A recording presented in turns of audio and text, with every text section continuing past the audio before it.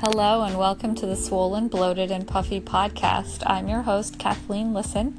I am a certified lymphedema therapist and board-certified massage therapist practicing in San Diego, California.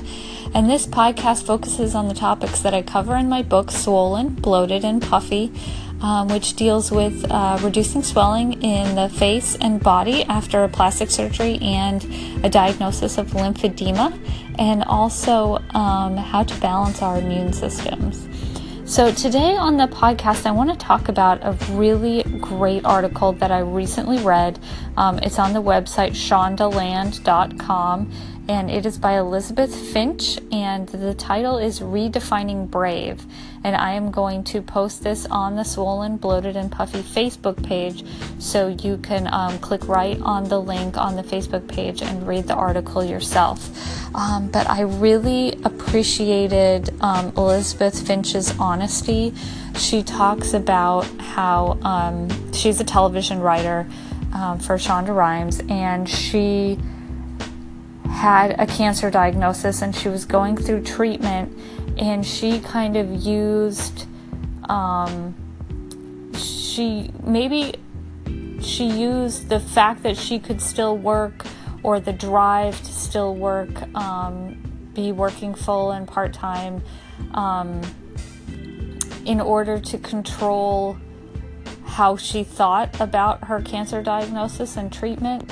It's a really fascinating article, and I'm still unpacking it, and then it also reminds me a lot of my own experience, which was definitely not as bad as hers with the treatment of cancer, but my own skin cancer diagnosis. I didn't tell anybody. Except my very close family.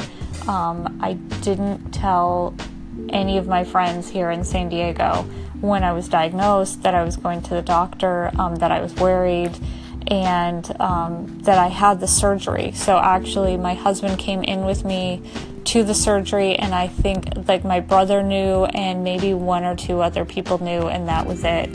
And it was really, for me, it was, looking back, it was the wrong decision, because I could have had the support of friends, and I didn't. I chose not to. I chose to hide the whole thing because I wanted to, like, it wasn't real. If I wasn't talking about it to everyone, it wasn't like really, really real. I didn't want to see the looks on people's faces. I had the experience of telling my, closest friends, and it kind of turned into, the conversation was not controlled enough, so it turned into, just them dealing with the news that I was giving them, instead of providing them with like a focused way to support me. And I wasn't sure about that conversation, and I think it manifested, because they could feel my reticence.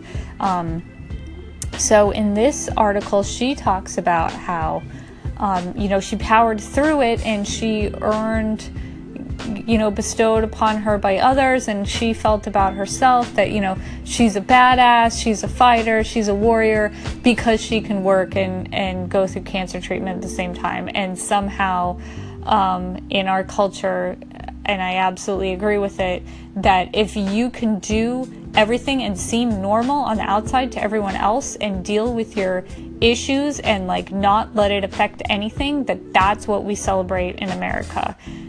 We don't celebrate taking time off when you're sick. We don't even celebrate taking time off when you're sick for a cold.